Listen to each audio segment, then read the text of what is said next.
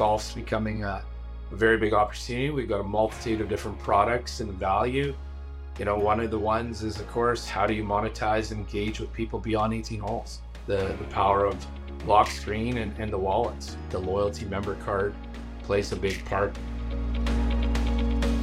Hello everyone, this is the Fobi Insider Podcast. I'm Nathan, and today I have our CEO and founder, Rob Anson, with me. Rob, how are you doing today?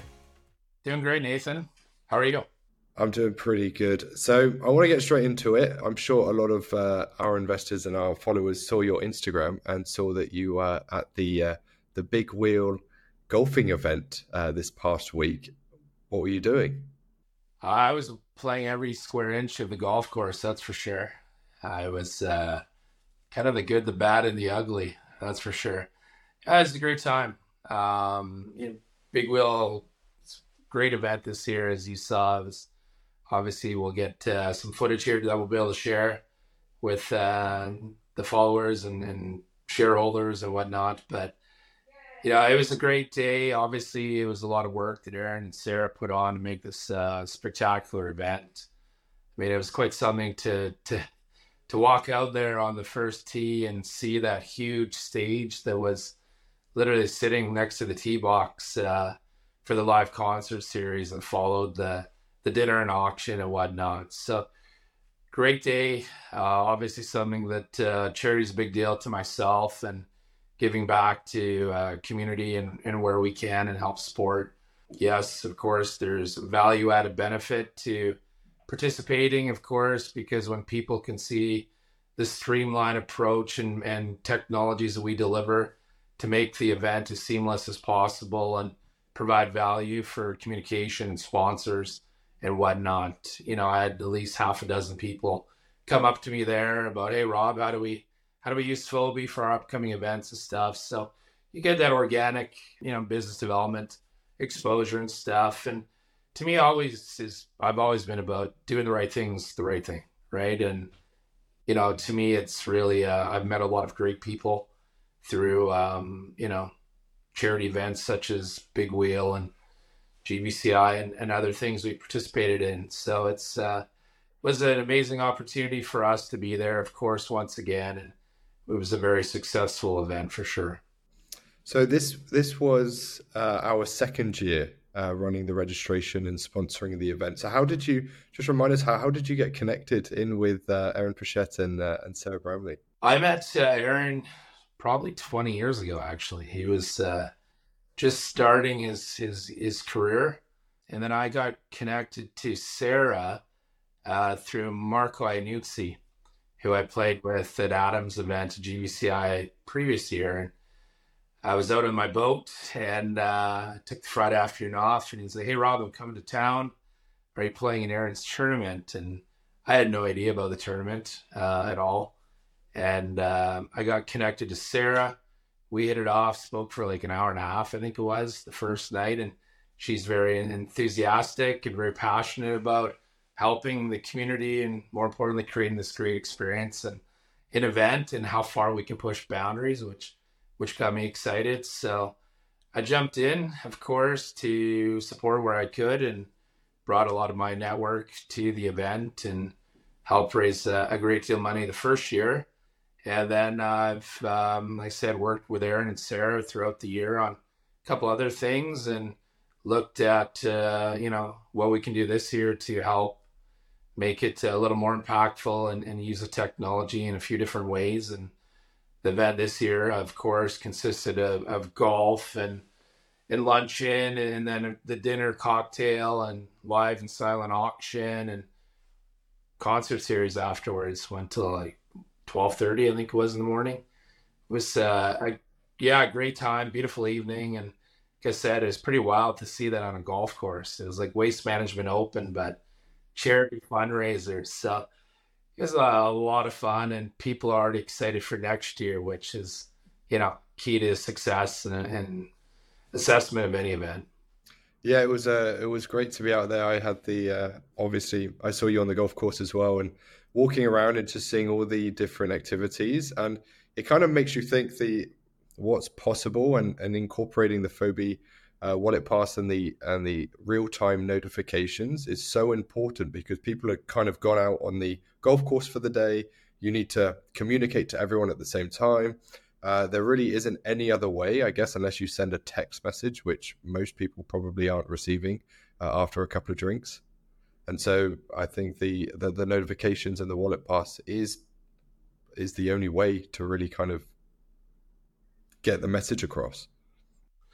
Well, I think it's really, yeah, I agree. I mean, anything now to me is around personalization, as we talk about. So a ticket does not provide a luxury of communications. And that was one of the things, of course, pre-event, being able to highlight sponsors, the charity and whatnot, those involved from a business support. And that goes a long ways for people because obviously business has been extremely tough for the last few years. And when you can look at ROI as to how are we building a bridge of value? It's one thing I really respect Sarah for is she's always focused on value. That's why I think we are so well aligned on what we do together, because how do we push boundaries and create that maximum value that people not just want to, they have to come back, right? They feel that attraction and draw that they're excited about participating and supporting and being associated to the name and to the event itself. So we are doing very well in that. Golf's becoming a very big opportunity. We've got a multitude of different products and value. One of the ones is, of course, how do you monetize and engage with people beyond 18 holes? That's, to your point, the power of lock screen and the wallet. The loyalty member card plays a big part there, like we see up at Predator Ridge and others. And I think, as I said, it's the next evolution of experience. I can only see the benefit of what Fobi can kind of bring to events. And so do you see Fobi going into more events in the future, or have we got some things in the pipeline that we're working on? Yeah, the sports entertainment events, ticketing, all these things, festivals. I mean, it's been a busy summer. I think when we look at opportunity, now is the time that we're, amongst these conversations for next year. Everything's planned a year ahead, as you know. So it's really critical, the sense of urgency now to parlay these into, multi-year contracts, ideally. So we stay embedded. And I think a big part, Nathan, is you witness there is that it's the evolution of the product, right? People go, oh yeah, I want to eliminate paper and all these things because it's socially responsible. But really, once they understand, they're like, oh wow, the utility and value of what this digital mobile ticketing and engagement provides us is a lot of fun now, right? So we've got means of pre, during, and post communications and highlight of sponsors and sweepstakes and enter to wins and giveaways and all these sort of touch points that are part of live events as they are today. We're just providing a means of ease and streamlining processes, and like we said in the beginning, providing the utmost value realization possible. Yeah, it's definitely bringing it all into one place and making it so much easier on event organizers who have to sort out everything, and so not have to worry about registration and people coming in and knowing where they have to be, and the sponsorship. There's such a huge play that the sponsors know that they're getting their message out there to everybody that's on the course or at the event. Must be like music to their ears, I guess. Well, it is, because a part of that, Nathan, is you can appreciate is, you walk up and there's your name on a sandwich board. And that's the traditional value of sponsorship. I go up to the tee box and there you go. It's Nathan's Bakery or something, right? And, now to be able to have activation, and part of that activation is now vouchers embedded into the wallet, right? Dozen donuts, 2 for 1 or whatever it may be at Nathan's Bakery versus just a sign.